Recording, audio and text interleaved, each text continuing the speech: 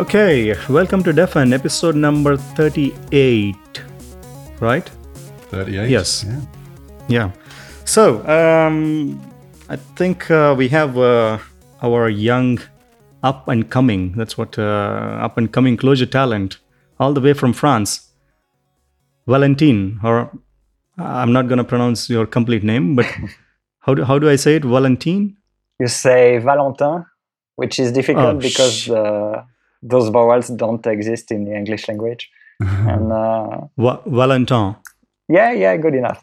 Valentin. Yeah. And the last name, pronounce it however you want. It's like even French people don't do it right. So that doesn't sound French though. Your last name? No, it comes from Holland, I guess. Holland comes from I hear it means left shore, something like that. Okay. Waeselynck or Waeselynck. Yeah, we say Vaeselynck in France. Waeselynck. But it's not like, it's probably not how you would pronounce it in the original language. Yeah. Vaeselynck, but anyway, so... If it was Dutch, it would be Vaeselynck. Yeah. Yeah, Waeselynck. Yeah, that sounds like a Dutch name though. Interesting. Okay, so let's get started. Valentin? I don't know. That's pretty good. Congrats. Thank you. I can move to France now. So let's talk about closure. I think this sounds like one of those WAT videos. Let's talk about JavaScript, and then he makes jokes about JavaScript. No, let's talk about closure. Or maybe just give us a brief introduction about yourself. What are you working on? What did you do so far? And what are you going to do? So starting from yesterday, I'm unemployed. Unemployed? Yeah. Yeah, so in the last 3 years, I was... Hang on, stop the interview here. We don't want to interview you unemployed. I mean, good Lord, this guy, who asked him to come on? No, go on, sorry, I'm joking. So yeah, I've been in the last 3 years. I was in a small startup in Paris. Which did called Ben Square, which does a survey platform essentially to help. It helps event organizers to gain more insights and knowledge and leverage from their audiences. And so I've been doing that. And about a year and a half ago, that company got acquired to one of the ticketing e-commerce actors in France. And then after a year and a half, I decided to quit because I wanted to no longer be employed full-time and to spend more time doing studying stuff that I'm interested in and making open source stuff and climbing mountains and stuff like that. We have this standard theme in closure thing, right? The people who get into closure, they slowly retreat to mountains. They're like, oh, fuck this thing. We're done. So somehow closure has that effect on the people. Yeah. There's a 2,000 meters high mountain next to my home, and I put a hammock on top of it. And I go there to meditate. Yeah. So you're going to spend some time in the hammock, and then after 6 months or so, you come with your own version of closure. Yeah, maybe not. I'm not sure I have that potential, that kind of potential. You never know. I'm pretty happy with closure. Like, it's not like I'm not in a position where I'm like, oh man, all these languages I'm using, they suck. I need to do something else. You'll get there. Give it time. Well, actually, the nice thing about you is that you are actually using the languages. And I think Buzadar is more of a kind of like who was on last week and was a bit more negative. I think he's I use something else, and I just like to chat about closure now and again and help the developers. He does good stuff, but I think he's not doing it every day like you are. And like we are, I guess. So what stack did you use anyway there? Sorry? What stack did you use in the in the startup, company? We started with a pretty common stack for startups at the time, which was AngularJS and Node.js and MongoDB. And when we pivoted essentially to a more data-centered focus, it no longer worked, and then we decided to move to Clojure and Datomic.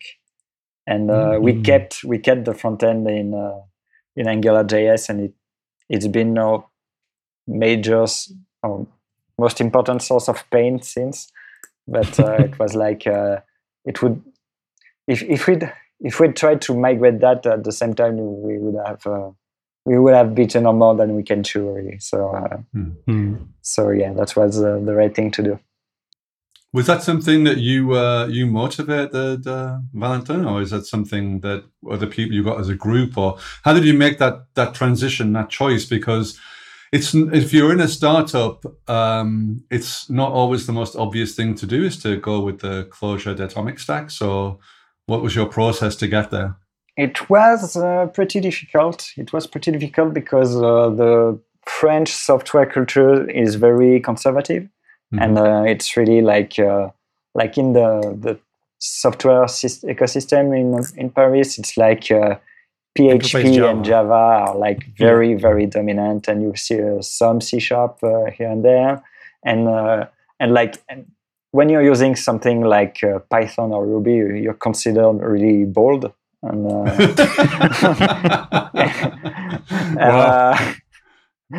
And yeah, I had some experience with Clojure from a few school projects, and but I hadn't dared use it in a startup for the startup when we started it, and I have as we encountered difficulties, it was like it was mostly related to the database, to MongoDB, because when your app grows larger and more sophisticated, you're using MongoDB, you're essentially reinventing a crappy ad hoc relational engine on the client side, essentially. So it's like it really hurt us a lot.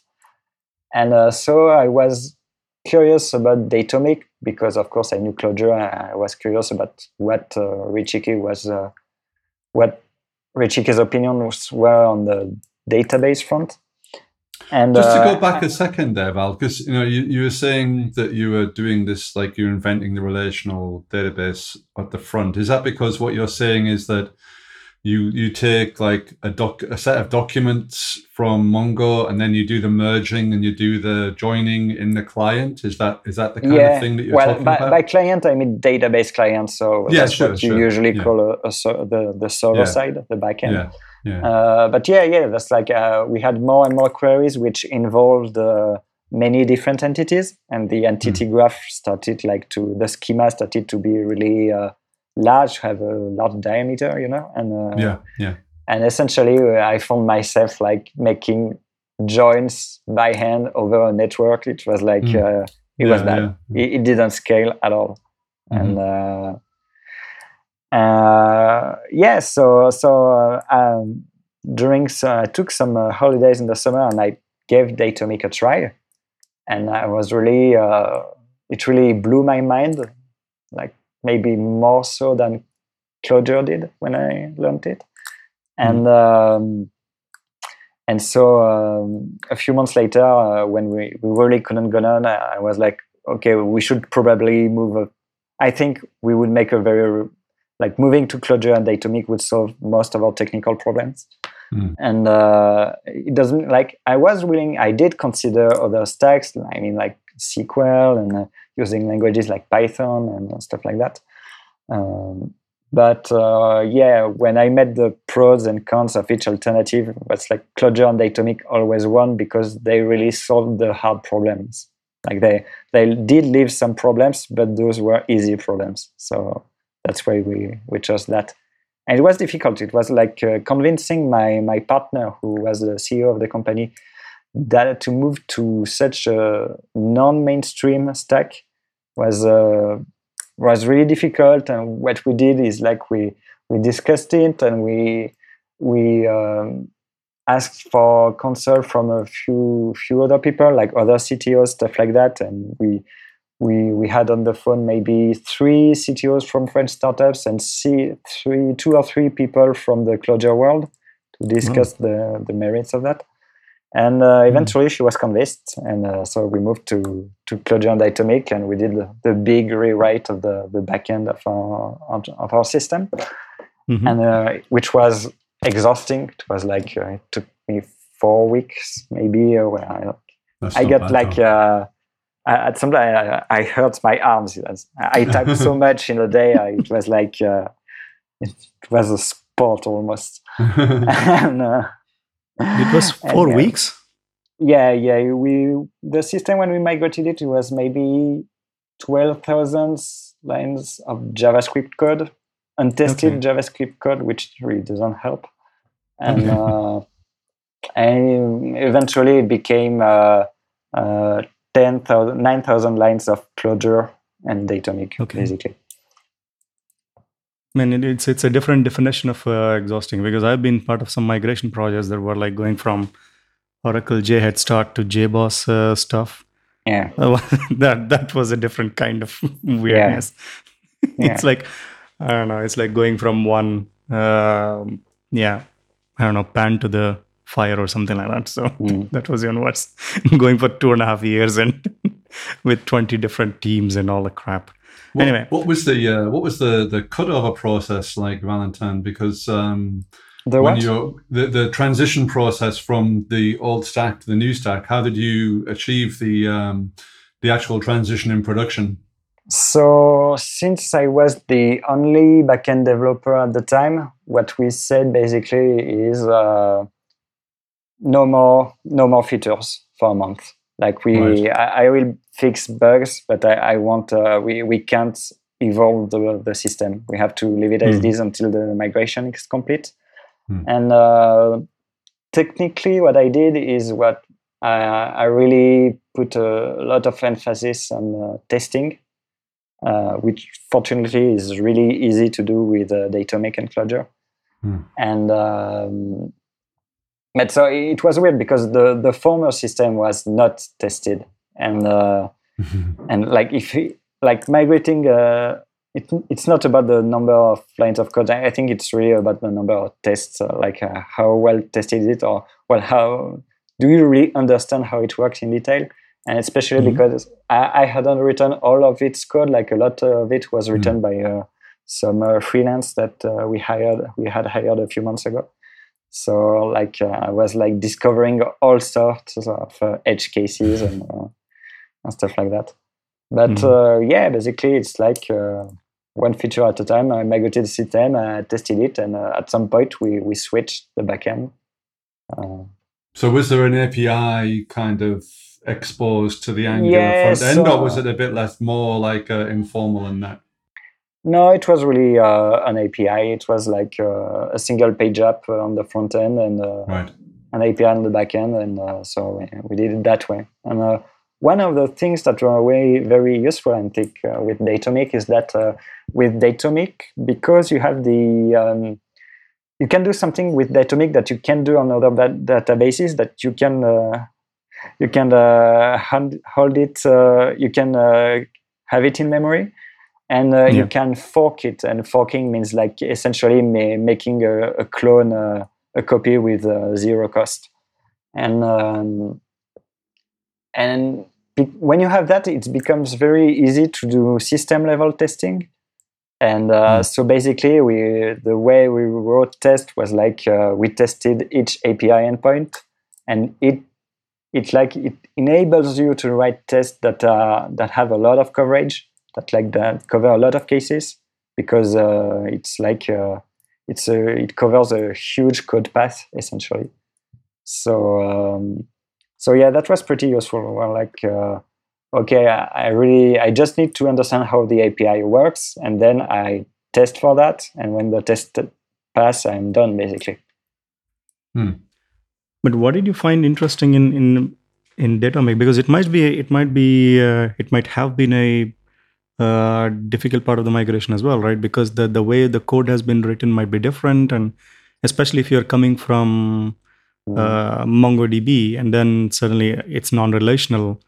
Of course, Datomic is kind of non-relational as well. It's not completely different system. But how did you do that then? Well, it went okay because a lot of the queries that we did in MongoDB was like fetching documents and then fetching related documents or parts of related documents. And the difficulty was that you have to do that over a network, basically. Like you have to do the joins manually.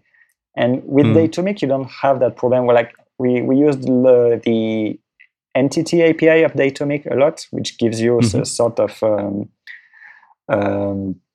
a map-like view of your database. Like it gives you a map-like view of your database centered around, I don't know, order 56 or customer 95, stuff like that. Yeah. And so basically, we basically took the same algorithms, but we didn't have to do all sorts of crappy workarounds to make that efficient, and consistent and stuff like that, because with Datomic that was natural. You had no work to do. So it mostly went fine, really. So when you were I was going to say when you just sorry, please, Vijay, you go. But in the front end, you didn't use DataScript or anything, right? Because you're still using AngularJS as the front end. Yeah, I was using AngularJS, but actually, as a fun anecdote, we did use DataScript at some point because we had some analytical stuff to do, which were basically queries that had lots of joins if you do it in SQL. And so it became so, like, each time we have a new query to make, it was so much work to gather the data that basically at some point we decided to do something very ugly. We did we loaded all of it in a in-browser DataScript database, like thousands of entities and stuff like that. and we wrote the queries in DataScript. And that was ugly as hell, and it was slow, and it was a catastrophe, really. And all the pain went away actually when we started using Clojure and Datomic. And but we were using that, but we weren't doing very advanced data sync like Datomic to DataScript data synchronization, like you see in some projects. And we still don't. We still don't, and we no longer use the DataScript around the. So, question about the you were talking about reinventing the relational things. So, how did you find the process of migrating like the document schema? Because people say it's like Mongo schemaless, but really documents form a kind of schema. So you have documents with embedded documents, and documents have relationships to each other. So how did you model that? Did you start from scratch with Datomic, or was it a fairly straightforward one-to-one transfer, or how did you do the data modeling? We did it manually, but it was straightforward, really. Like the thing with Datomic essentially is that when you store data, you have to make a choice of schema, but you don't need to anticipate a lot of things. You don't need to anticipate how you're going to query it and stuff like that. You mostly don't, because the query language, the schema is flexible enough, and the query language is expressive enough that you don't have to care about that stuff. Yeah. So you just made the entities pretty much what the documents were in the past, and then you just run the queries as you wish. It was straightforward. Yeah. Although what was not straightforward, and that's somewhat of an issue with Datomic, especially at the time, is that with MongoDB we had some ORM, although it's not relational. We have some library that enable us to encode the schema and to declare it. And there's no agreed upon way to do that in Datomic. I mean, in Datomic, you declare the schema with some transactions, so you can write it in hidden form. But it's very verbose, and it doesn't necessarily declare everything that you want to declare about your data, and what invariants it has and stuff like that. And so we had to make choices about that, and these things evolved.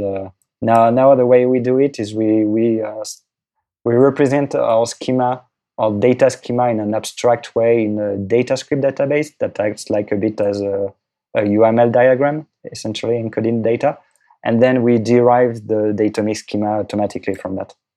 But at the time we started, we didn't do that at all, more manual stuff. And do you use any of one of the things that I found funky with Datomic was the component entities. I like some of the aspects of component entities in the automatic sort of management, and the fact that you can, if you delete a top component, then the underlying entities also get cleared up. But I felt like some of the functions, some of the access functions around component entities were a little bit weaker. So I don't know if you used any of that tech or. Yeah, we use in a few cases we use component attributes, but it's more the exception than the rule, really.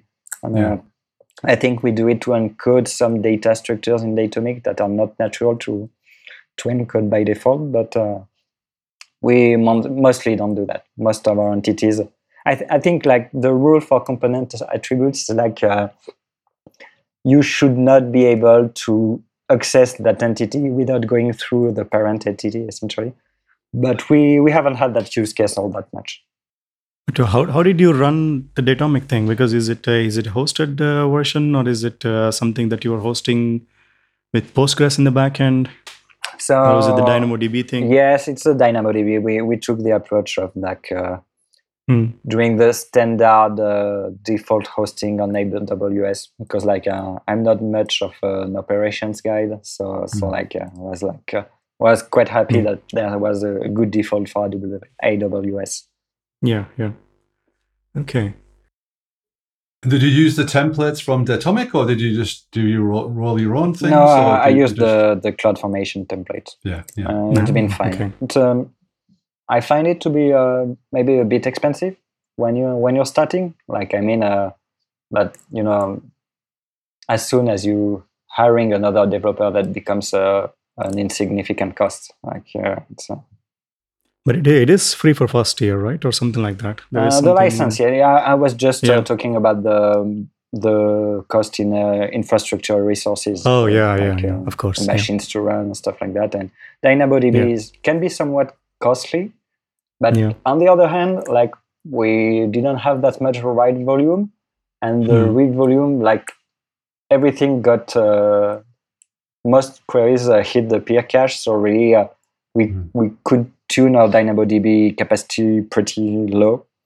Didn't you do most of your development with the starter kit in memory, or how did that? Because that's how I would have thought you did it, rather than actually being connected to DynamoDB all the time.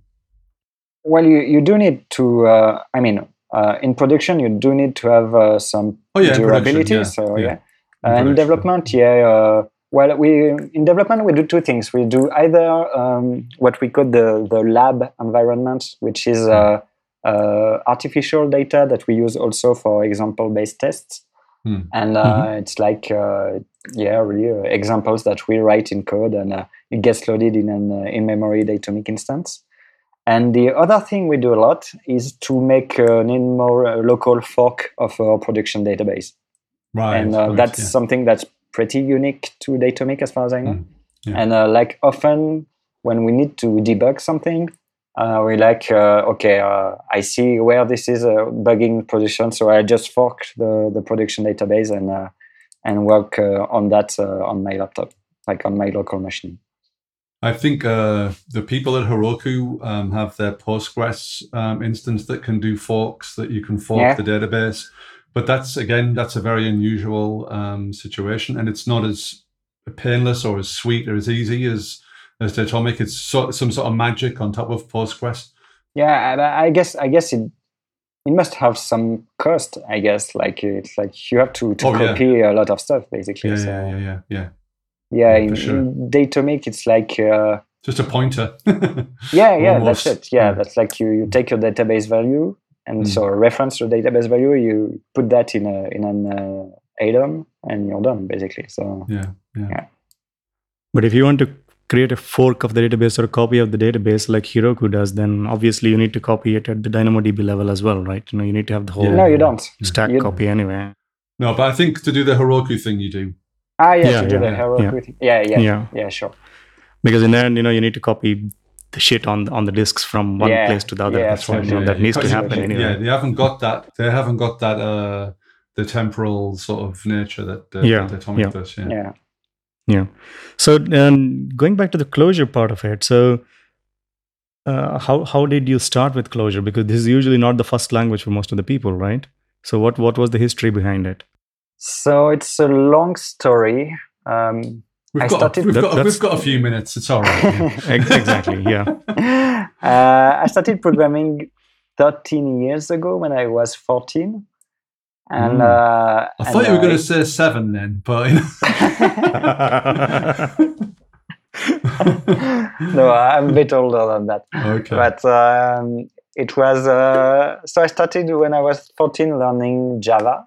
My father bought me a Java book, and it was my first language for Christmas. No, but Java will always have a special fond place in my heart because it was my first language, and that's it. I'm not objective about it. Although I no longer consider it a pragmatic choice for most of my projects, but I was really fond of Java, and I really didn't want to hear about anything else for years and years. Until I had to do some front-end development because some of my projects mandated it. And at that point, two things sort of happened. One was that I really felt I had some good mastery of Java, but it felt like running underwater, basically. It was like I knew where I wanted to go. I knew the steps I would have to take to go there, like make this class and this stuff and stuff like that. And but it was too long. I had to admit that I wasn't as fast as I wanted to be. Yeah, exactly. Running underwater. For the listeners who are going to listen to this podcast, Ray is making his impression of running underwater, apparently. Or something like that, right? Yeah. Oh, okay, whatever. Yeah. I can't put my feet on the table. Yes, sorry. And the other thing I discovered. I love that. I love that simile, by the way. I think running underwater is a really nice way of putting it. Yeah, is that a Frenchism or something? I haven't heard it in English. No, not really. It's that. Okay. Just a Valentin. It was so painful that I had time to come up with it. I thought about it. You just took 13 years to come up with this this way of expressing how to work with Java. Yeah, it's a really nice one. So I started looking for alternatives, and I looked at Groovy, and I threw up a little. And I looked at Scala, and I was really... You threw up a lot? I was really enthusiastic about Scala at first, but I became somewhat disillusioned at some point because it felt like it didn't solve Java's problems. It just pushed the limitations a little further away, but not that far away. And it's a bit like, you're going from a balloon to a Zeppelin, basically. And it's like... It's got good ones. It's got good ones. Yes. And so, whereas I had heard about Clojure before, but I dismissed it at first. It was like this alien thing, and it was not popular. And at the time, I still had the naive notion that because something was not mainstream, not popular, it means that it was worse. It was not as good. Which is not the case at all, actually. But I think many people entertain this notion, and I did. And at the same time, I had a revelation with JavaScript because I had to learn JavaScript, although I was really reluctant to do it because from my very dogmatic Java-esque point of view, it was really a disgusting language. And then you mean because of like the prototype inheritance rather than the class inheritance? Because incorrectness of equality. Yeah, because no classes, no type system, stuff like that. No, and none of the ceremony that I like. At the time, I believed that ceremony was a good thing, like design patterns, stuff like that. Okay. And but I had a revelation.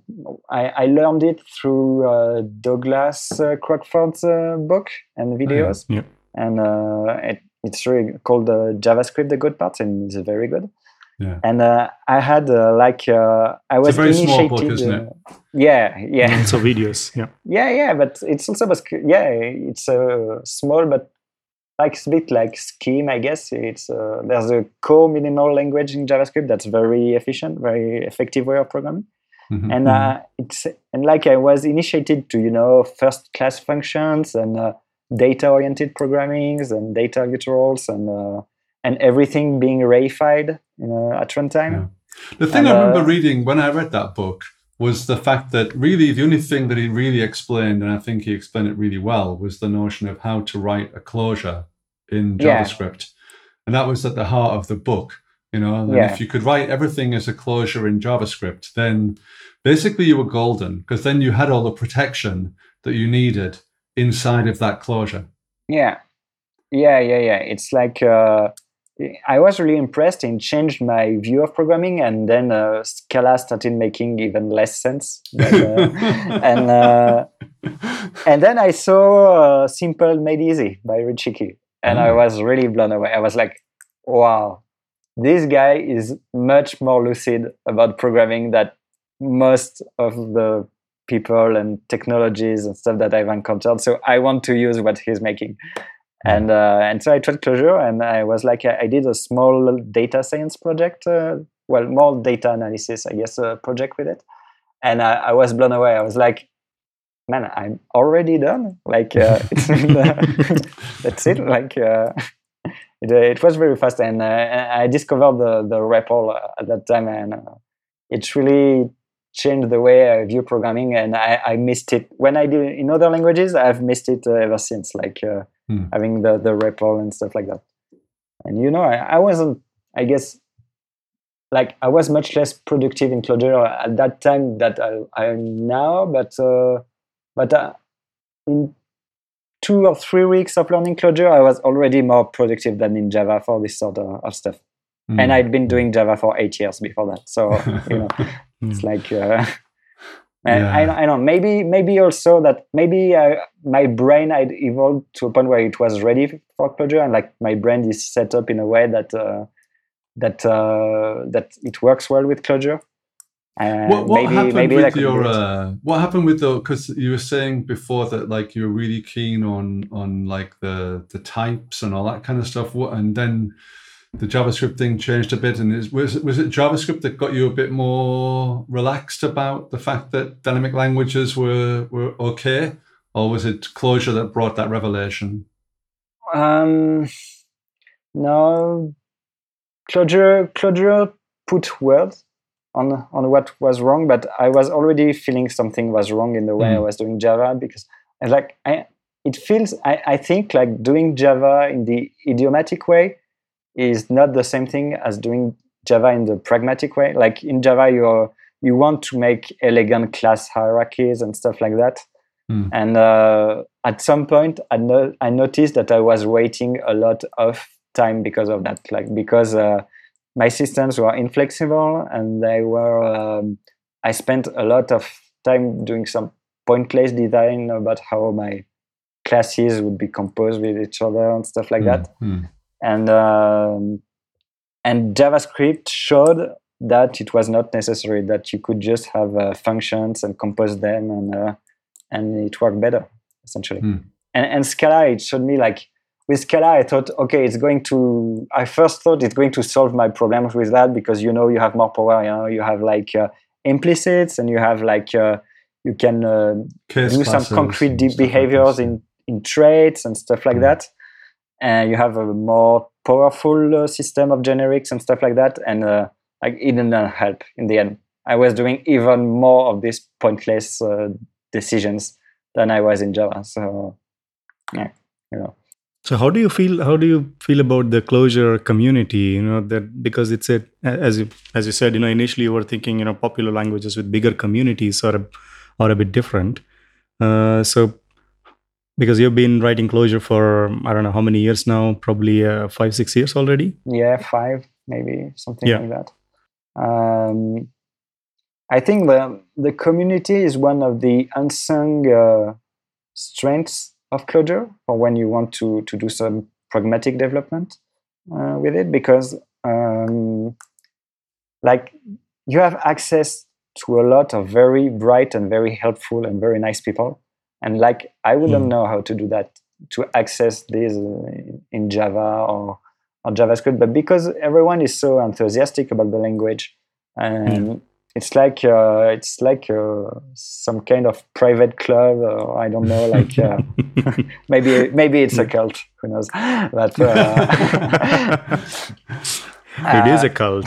Yeah, we all have to kill ourselves soon. Well, yeah, no, I don't think so, because I think I've become more lucid about software development since I've been I started using Clojure.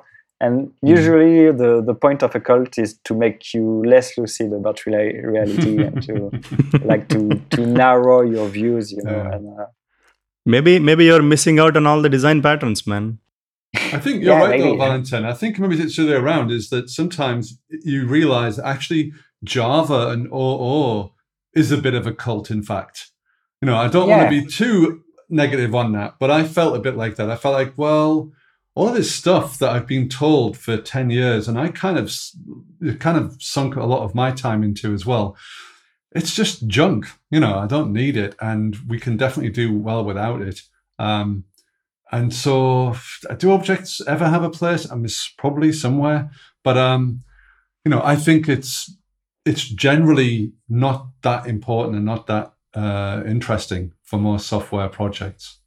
And I feel like somehow we as an industry have got hoodwinked into that. Yeah, I agree with that, and I think the appeal of classes to businesses, and the reason why it became so popular is because it feels like you can enforce best practices by making class hierarchies, basically, like and design patterns and stuff like that. You can feel like you know what you're doing. Yeah, and also there is ceremony, but the ceremony, it's like when you're doing it, you get attached to it, and it makes you feel like you're doing something good.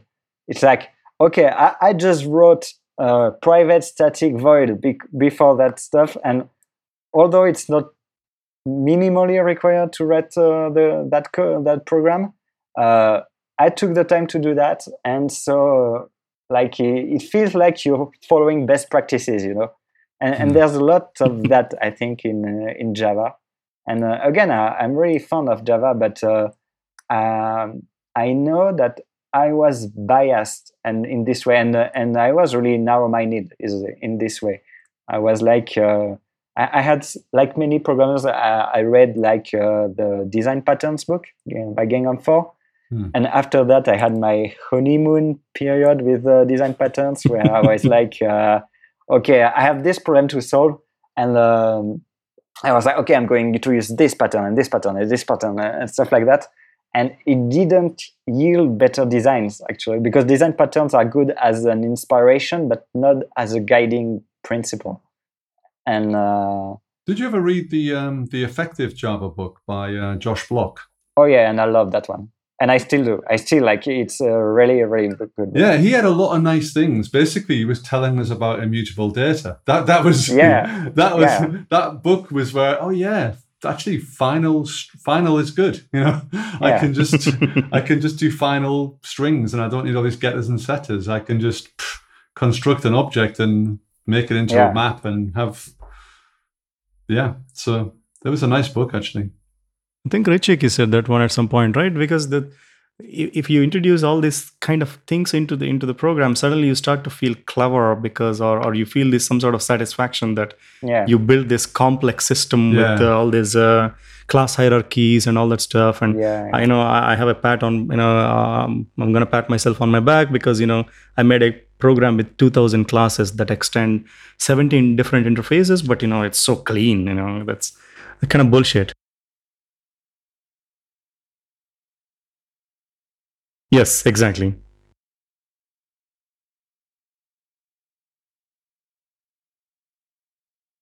Yeah.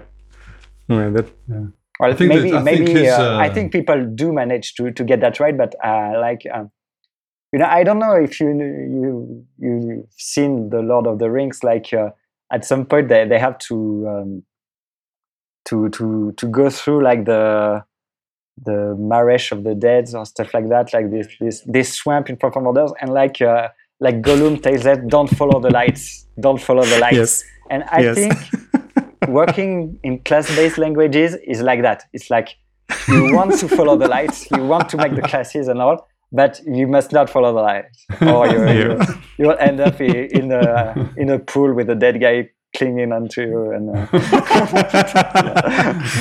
in this case, dead code, you mean, right? Yeah. Yes, the code that the object model is kind of dragging it. Yeah, yes, exactly. Like, don't follow the lights. Like, don't. I know it's tempting, but you have to make the unelegant thing. Yeah, at least when you're running underwater, you can actually reach up and go to the surface. But when otherwise, you have a dead weight. Yeah. Man, I remember some things I wrote. Like, I'm ashamed of it. Like I had some piece of data to exchange from one point to another. I was like, okay, I'm going to make an interface for representing the shape of the data, and then I'm going to make an implementation of that, and then I'm going to make a builder for that, and then a factory for that. Yeah, builder. Those builders, awesome. It's crazy. Like I felt good, but it was like it was not especially readable. It was inflexible as hell, and it was a huge waste of time. But also the thing is that at that time, I think the reason why practically everybody started believing it is that it was very convincing because you could model the real world with objects. That was the whole idea, right? I mean that seemed reasonable, and then you get all this fucking example with shapes and cars and lights and whatnot. And, Bruce Eckel and other people telling that, hey, this is how real world is, and you can model them if there is a bulb, and then you can model a bulb, and then it has a switch, and then that's a method, and then it makes sense because there is some sort of a simile. I think for me, similarity, but I think for me the one of the things that blew my mind away was the article rant by Steve Yug. The Kingdom execution, Kingdom of Nouns. Nouns. Yeah, I was like, fuck yeah, this is weird. Yeah. So far I've been so much thinking about nouns, and then you forget about execution completely. And executions are the key driver in functional programming languages, like writing code that is actually doing something instead of thinking just in terms of nouns. So how many Java programmers does it take to code a light bulb then? I think you need a factory first. You need an abstract builder factory programmer factory. Yes, that implements I don't know, whatever, light bulb interface. Enterprise light bulbable. Yes, exactly. Bulbable. Yeah, that's true. One perspective I heard, and I heard it from Eric Normand, who is also in the Clojure community, and he said like one of the appeal of class-based programming is that you can write your code as English. It's like when you want to design your program, you figure out the nouns, and then you figure out the verbs, and then the complement or others, stuff like that. And you put these respectively in classes, methods, and arguments, and you're done. And it's very intuitive to program that way. It's like you have no decisions to make. The problem is that it yields by designs by default. And I think that good OO programmers are those that learn to not do that. To like, no, that's not how I have to do it. And I think that's where this similarity to reality comes from. But you see it breaking, like, for example, with ORMs. Like, with ORMs, like you express the code in your language, in English, but you fail to acknowledge the distributed systems reality and the way that your data is shaped and stuff like that. And so it's not really the real world.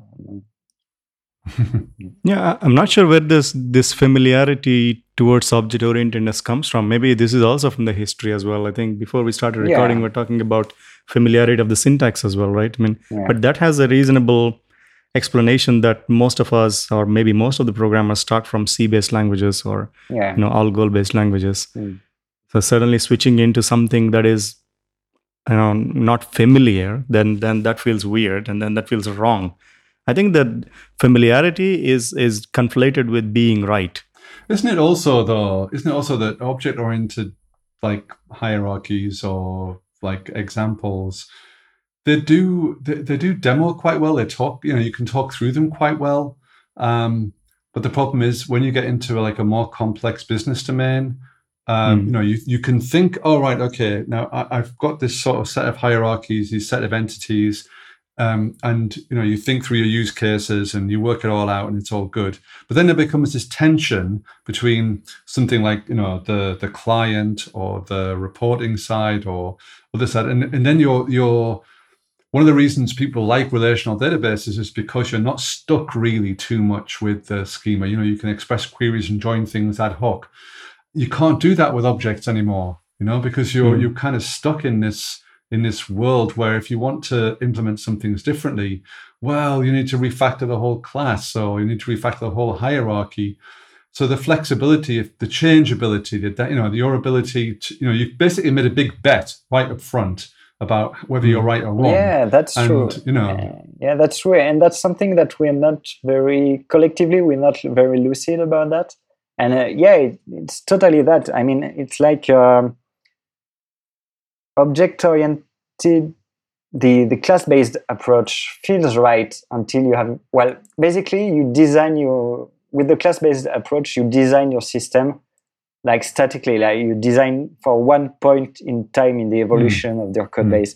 But actually most of the design decisions that we have to make when we design software is about how things are going to evolve. And like you're making assumptions and you're saying, okay, how fragile is that assumption? How fragile is that assumption? And you make your design decisions based on that. Like you make inflection points and flexibility based on that, and that's good design. But that's not natural for us at all, because what's natural for us is like a fixed design, and we're not well equipped to think about change in design. I think we like to feel. This is maybe just an anecdote, let's say, but I think that people like to feel like they know what they're doing, and if you have these object-oriented classes and you can show a type system, you can show this kind of, you can show it all works. Yeah, I've got this class here and that class there. I can explain myself through these types. Then it sort of makes you think like you know what you're doing. But as you say, Valentin, really, you kind of don't, because you're not accepting that there will be changes. You're trying to say, well, I've got a bigger vision in my types and I will be able to make changes and they will be able to accommodate changes, but you don't know what's coming. So inevitably you're you really know that you're going to be wrong, but you're not accepting that. That's how I feel when people explain that to me now. And I've been on the other side. I've definitely made class hierarchies, and I've been very proud of them and thought they were fucking brilliant. And aren't I clever?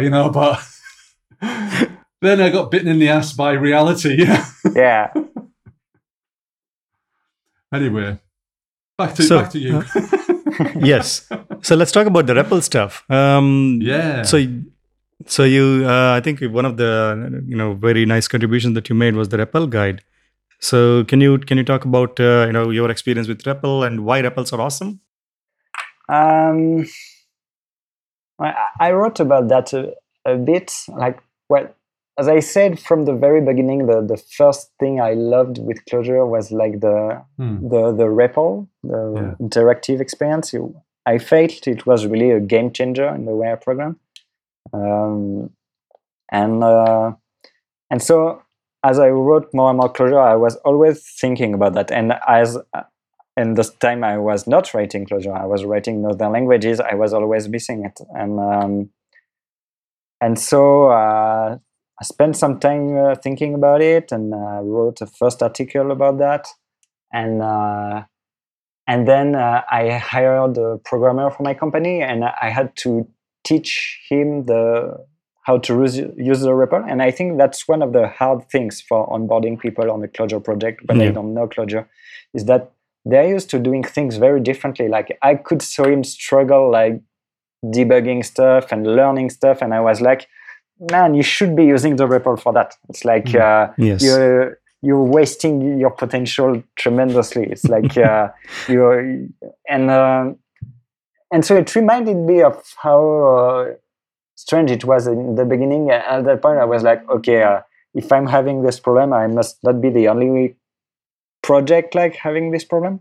So I said, okay, I'm just going to just gather all the techniques I know about the REPL and try to organize them into a guide. And yeah, it took some time. It's like I spent maybe several weeks on holiday in the subway in Paris and stuff like that, writing stuff on my notebook. But there's this thing and this thing, and I learned quite many things in the process too, because I was like, okay, well, it helped me get my ideas straight about why it worked, and that really helps.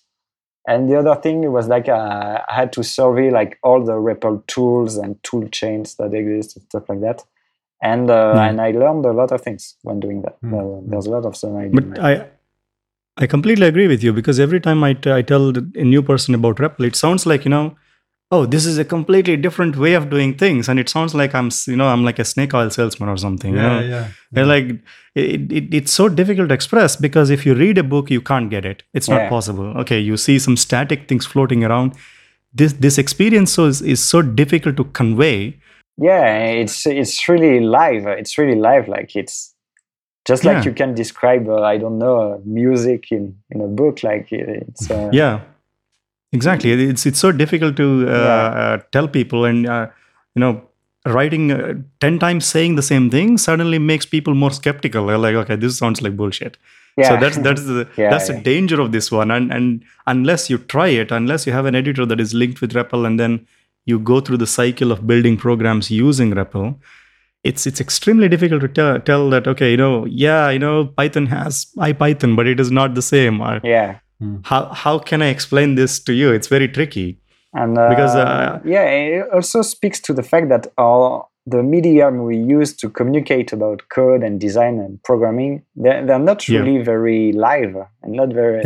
They're very static things like code and stuff like that. And I think that's something that we should do. We should do more of showing you how I do it, and. We should share a lot more, and I think it would also really help beginners get started with programming. I remember when I was a beginner, I was like, but how was I supposed to figure out all that stuff? And there's a lot of people saying that it's very long and difficult to learn how to program. I don't think it has to be that long. I think that a lot of it is that we have this it's like. At some point, it's like oral tradition mostly. Actually, it's like you know how to do that stuff because you had one mentor in one job that told you, and you were lucky at that point. And along several years, you gather the piece of the puzzle, and at the end, the puzzle makes sense. But it doesn't have to be like that. Sometimes I'm thinking, man, if I could travel in time and spend an hour with my past self. Before I started, I could say, okay, you have to learn that, and that. And then I would have progressed much faster. The other thing I like about what you were talking about there as well is that, and it's definitely something like the scales fell from my eyes with the REPL, was that other languages, because of their lack of liveness, they inhibit discovering things. They inhibit exploration. And it's kind of like, I don't know if you know of this Brett Victor guy who did all the kind of I'm a big fan. The interaction should be linked to the coding, and we're not quite there with the REPL yet, but it's a much more live feeling like that, I think. with the REPL than it is with traditional compiled languages where you have to wait for all of this, did I get that line right? Is my semicolon right? Even with nice editors which are compiling as they go, when you still run your program, you're still kind of, have I got the right data from the API? Whereas in the REPL, you can just explore the API. You can just ask whether everything happens in fractions of a second. It doesn't happen in tens of seconds or even multiples of seconds. And there's a time it takes to happen. There's no number of distractions, like how many manipulations you have to make to get back to the point where you were, I think the REPL really helps with that. I think people say I think there's some things about like REPL-driven development and REPL-oriented development, and I think the orientation is important. I think it's a tool like many others, and sometimes you use it more than others. But I think it should be always there. It should always be there and handy for you. It should be a first-class citizen.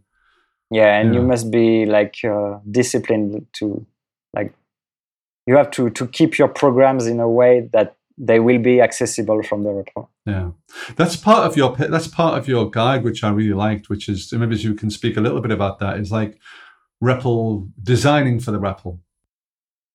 Well, I mean, by default, you can get your program in a way that won't be easily to when you have to debug something. It will become too difficult to reproduce the environment of your code and stuff like that to manage the problem from the REPL. And then you stop at some point, you have too much context to recreate, or you can't do that, and it doesn't come naturally. It's not automatic. You have to be vigilant of that all the time, and it's not you, because it's like that with tests as well, with testing, you have to write your code in a way that can be tested, and some people do that to the extent they do test-driven development. We're going to write the test first so that stuff is testable, and it's the same way. It's the same thing with the REPL. You have to think. And I mean, in real life, when you see how cars are designed, there's a hood so that you can access the engine and every part of the engine, because every part comes back, and you may have to make an intervention of almost every part. So almost every part is made as accessible as possible, and it constrains a lot the design of cars. But it should be. But it's a win. And it should be the same with our programs. And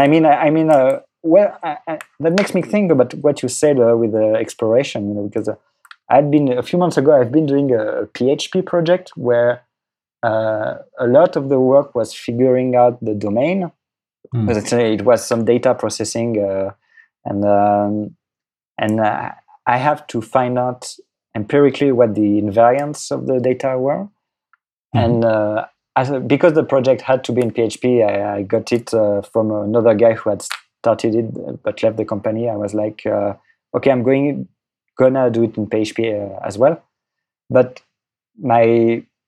the iterations I did for exploration was so slow because I didn't have the equivalent of a REPL that at some point I decided to migrate the project to Clojure, do it in Clojure, and then migrate it back to PHP. And that's what I did. It was faster that way.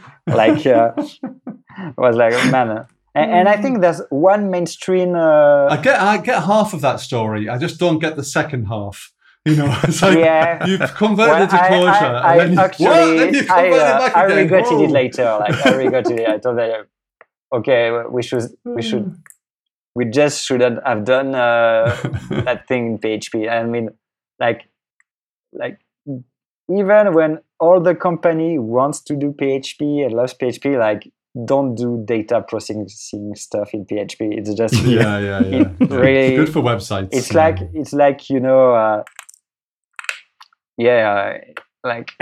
it doesn't work well at all. I don't know. It's like going in the snow in the mountain with no shoes. It's like with with the wrong shoes. I don't know. It's like. But speaking of REPLs, so is it Emacs or some other shit? I use cursive.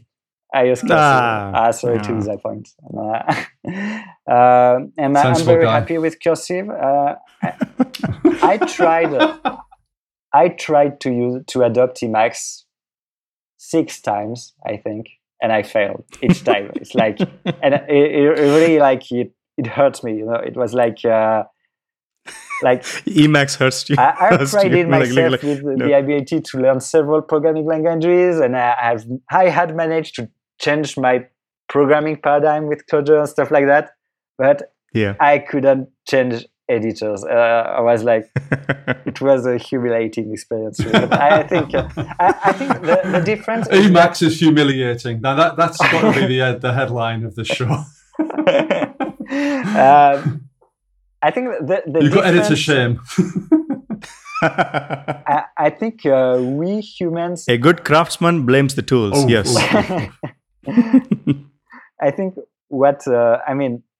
I'm happy with cursive because I see the value in Emacs in the way that I can be much more productive at editing code, but I don't spend that much time editing code. So I don't feel like that's a big gain to have.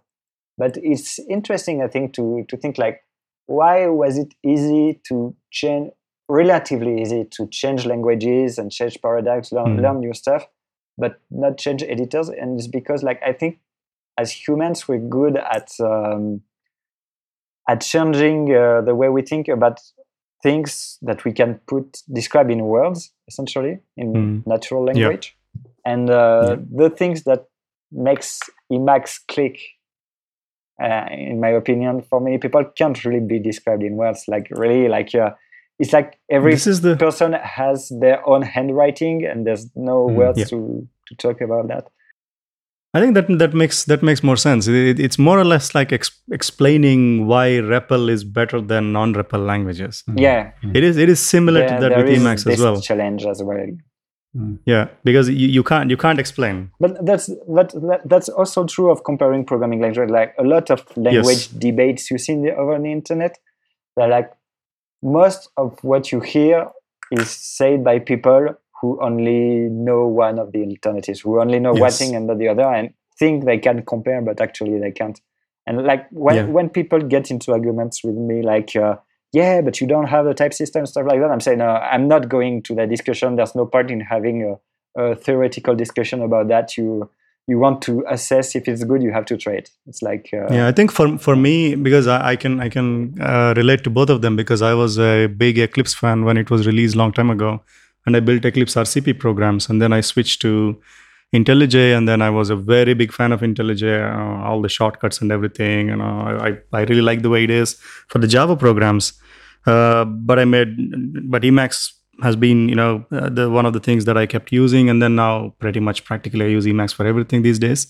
For me, the comparison is like going to McDonald's or getting a microwave dinner versus coming home and then cooking stuff yourself. Yeah. So it's really there is a really good food available outside. You can go and get it, and then that's good for that menu, whatever. That's nice. But then when you come back home, when you cook every day or when you're cooking, a lot of times, then you don't have a recipe in your mind. You see the ingredients and then you make something that you like. Yeah. So Emacs is more something like that. Yeah. And by the way, I'm really bad at that. I can't cook without a recipe. It's but we start at some point, right? So that's the idea. Some culinary initiative. No, I can't do that. It's like. But for me, that is the difference. I think that's interesting. Conceptually, it is fairly similar, because you come to the editor and then essentially it doesn't provide you anything. It has some things there. And then it gives you a lot of flexibility. It gives you a lot of tools available that you can, and the similarity that you said, like handwriting, everybody's Emacs is different because they customized it into their own recipe. Is this an Emacs show now, by the way? What's going on? Yeah.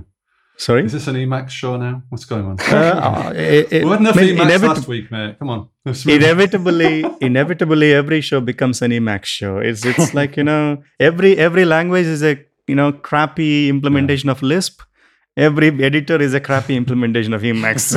Okay, don't take it too personally. Let's move on. Come on. No, it is personal, of course. What do you mean by too personal? Maybe. Okay, we'll do some therapy afterwards. Okay, let's get back to Clojure.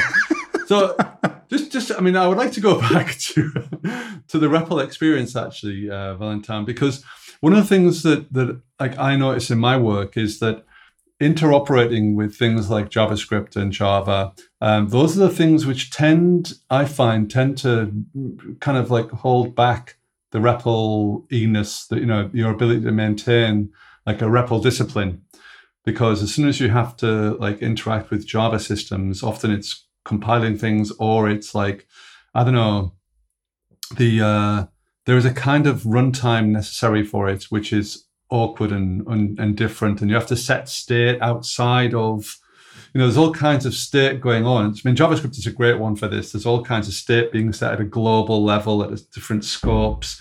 So you try to interact with their APIs and you're not quite sure what's going on. So do you have that experience, or is it mostly you just mostly do pure Clojure these days? Yeah, I've been mostly doing pure Clojure, so I don't have that experience much. Although I do feel that when something is immutable, it really helps with the REPL. And when it's mutable, it hinders it, because like the REPL is good for exploratory work, so you're going to make mistakes. And when you get into a bad state, you should be able to discard it, basically. And when things are mutable, you can't. Like you get into a bad state, you're stuck with it. So I think, I do think that mutability hinders the REPL a bit. About the runtimes, like you said, I haven't experienced that personally, but I think it speaks again to the fact that you must design programs to be REPL friendly, and of course, that's not the case when it comes from a language that doesn't have a REPL. It doesn't have it's not idiomatic to be using one. Mm-hmm.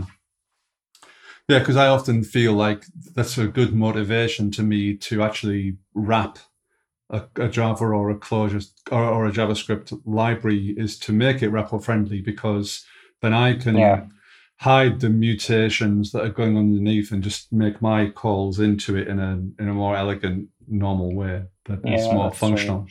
Because just putting an API for no reason doesn't make any sense. It's just just making it idiomatic is bullshit, I think.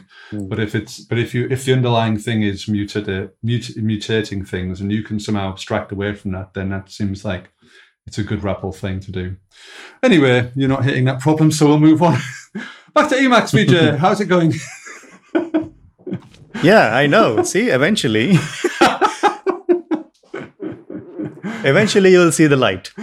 But so Valentin, I think.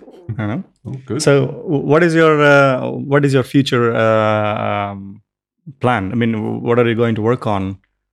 Because I can see of course, we blocked you from going to your vacation. We know that.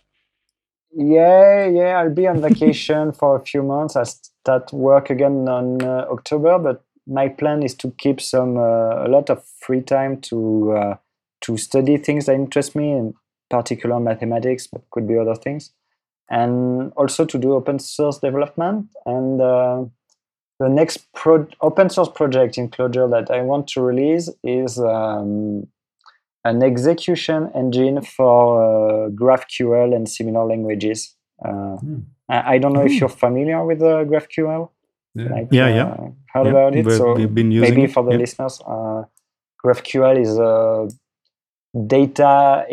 is a query language for exchanging data between clients and servers, where you give more power to the client to say what data you want. So you're not you're not saying, I want the customer's resource, or I want the order resource and stuff like that. You're saying, I want that customer, and of that customer, I want to know the first name, the last name, the email, and her orders.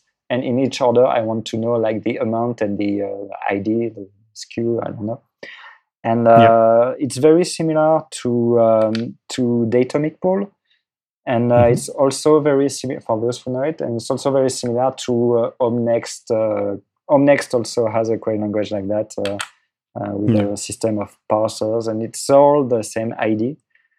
And so the motivation for the library is that it's very nice on the client side. Like making that happen on the client side is always a good story, but it's much more challenging on the server side because you're quickly exposed to stuff like the N+1 query problem and stuff like that. Yeah. And so the goals of the library are first to prevent that from happening, because like let's say the instinctive and naive API for registering server-side logic for creating an engine like that is to say that each attribute is computed, each field, as they're called in GraphQL, is computed by one function. And to say the function accepts like one entity and one field and the arguments for that field, and returns a value. But you can see how it creates the N+1 query problem. And so the approach of the library that I want to release, which is called D2Q, is to say by default we're not computing one attribute of one entity. We're computing like the several attributes of several entities, and to like we're computing a table basically. Like you receive like a set of rows and a set of columns representing entities and fields, and you have to return a potentially sparse set of values, and that's how the library works. And once you do that, you essentially remove the N+1 query problem, and you gain more flexibility for computing fields derived from other fields. And the other thing is to make an execution engine that can work with GraphQL and with Omnext and with Datomic Pool and stuff like that, that accepts all of these inputs, like a bit like JVM bytecode, you know, like. Okay. Like I'm giving you a runtime from that, and you can make as many front-ends, compiler front-ends you want for that, and so that's the idea basically because I think that's for projects adopting that architecture. These are the challenging parts, and so the idea of the library is to say, okay, we have a good foundation for these challenging parts, and for the details of how the syntax level details, essentially, you choose your own solution. Essentially, what do you one of the things that people object to some extent about GraphQL is the security model around it. So, do you have some thoughts on that, or is that still left to the implementations? It's still left to the implementation, because there's security authorization logic tends to be way too application specific to be encoded in the library, in my opinion. But I think it quickly becomes a performance problem, actually. It's like you have to, so the idea of the library is to do batching, the logic, computation logic in batching, in batches. And when you do that, it also helps with security, actually. It's because the downside of putting your security logic close to your data computation logic is that it exposes you to a lot of denial of service attacks and stuff like that. And so when you give more, you have a more foolproof way when you do computations in batching to prevent that. And the other thing is that GraphQL made the mistake, in my opinion, to offer a text-based query API like SQL did. And the thing is that it's an intuitive medium for humans, but it's a very bad substrate for programming. It's like you can't build stuff on top of that, because even if you make an AST for that, it's going to be an implementation detail. It's not going to be standard and stuff like that. But when you have your queries represented as data structures, you can do a lot of static validation and stuff like that to enforce application-specific security rules, among other things, and also caching logic, and also all kinds of stuff. So, nice, yeah. Cool. Well, so, and that's one of the other objectives of the library, is to have like a data-oriented format for queries.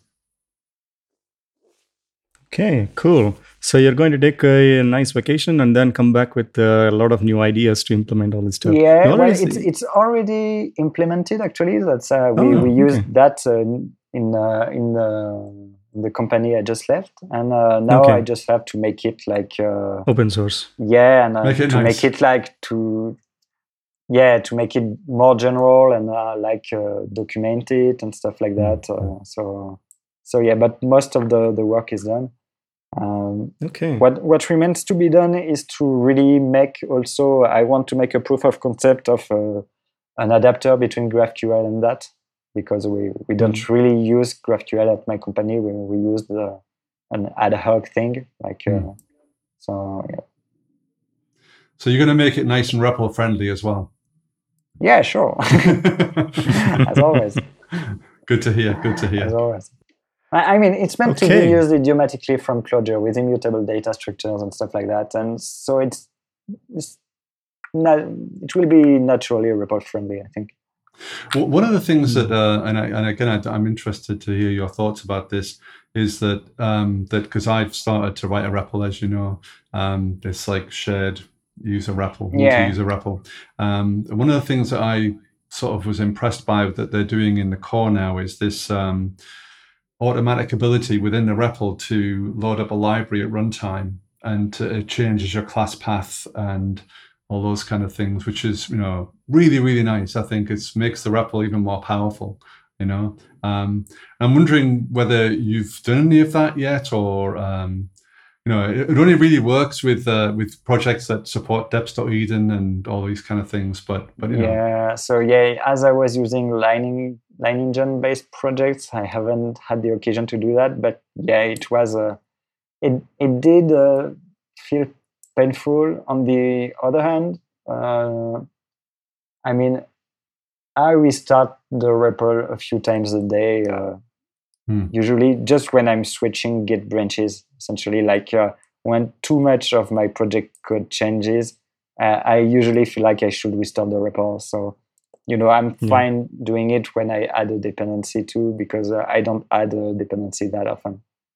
But yeah, I'm speaking about something that I don't really know. Maybe that's something I need, but I don't know that I need it yet. So again, I think it's one of these things which, if you can do it, it feels really nice, and then you don't have to change things, and you can change Git dependencies on the fly as well. By the way, it's not just libraries. Nice. So yeah, you can even the thing because that's what deps.eden supports. It supports local files, Git tags, Git shards, Git coordinates, and also Line coordinates as well. But I think the tools, the adlib stuff only does the deps.eden for the moment. But but it's really nice, to be able to do it is a really nice feeling, And the whole new dependency management story with Clojure, with the tools deps and stuff like that, it's really nice, and I don't think it exists in other languages much, actually. And that's one. When you see what they're doing with Datomic ions, it's all based on tools deps, and it enables a lot of cool stuff like that. When you hot deploy your code on a machine that's already mounted, they change the dependencies on the fly and stuff like that. It's really good, actually. Yeah. I think it shows to some extent the value as well of fully understanding the host platform, because really all you need to do is change the class path, and so it shows the flexibility of Java and the Java virtual machine to some extent as well.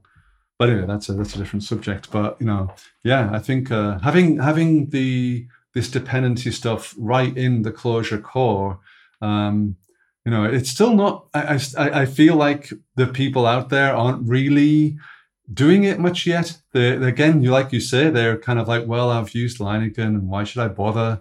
But actually, there's just a small point here. But there is a tool called Line Tools Deps. And it's a little project. And what you can do with that project is you can take your current Lineagen project and just replace your dependencies into deps.eden.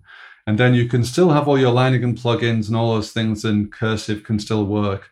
but you can start to use the deps.eden, and you can start to use the git shards, and you can start to use all those innovations right now, even if you still want to play with the Linigan world. Yeah, and I've been starting new projects in Clojure recently, and I use tools I use deps.eden projects by default now. If I can, if you can do that, it's good, I think. Yeah. And there's a project called Juxt Edge that gives you that by default, and I think it's good. It's a good way to start a Clojure project.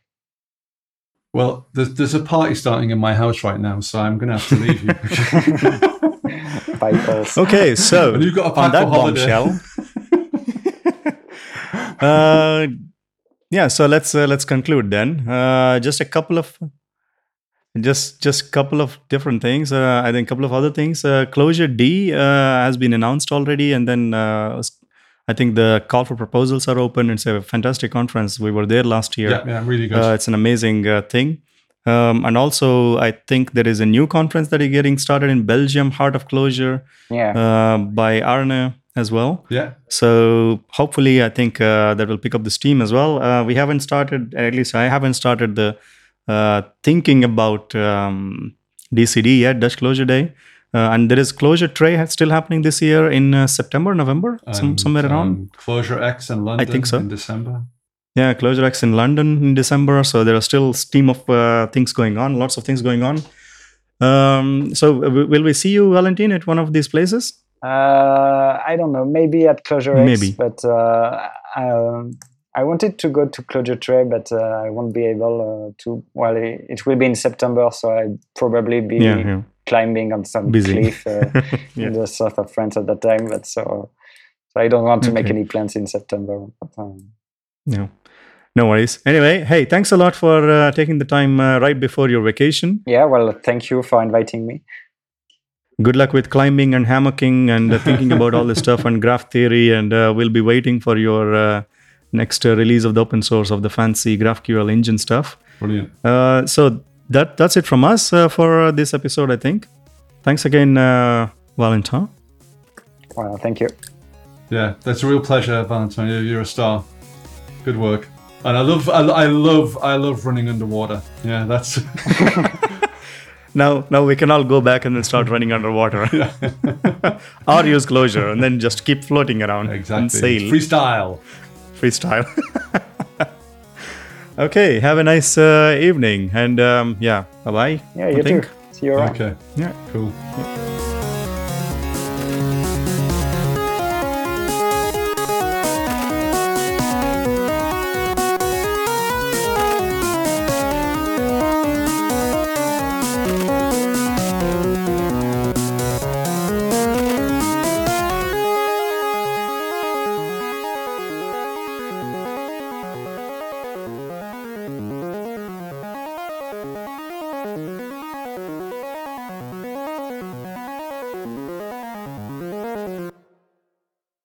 I'm going to live load myself.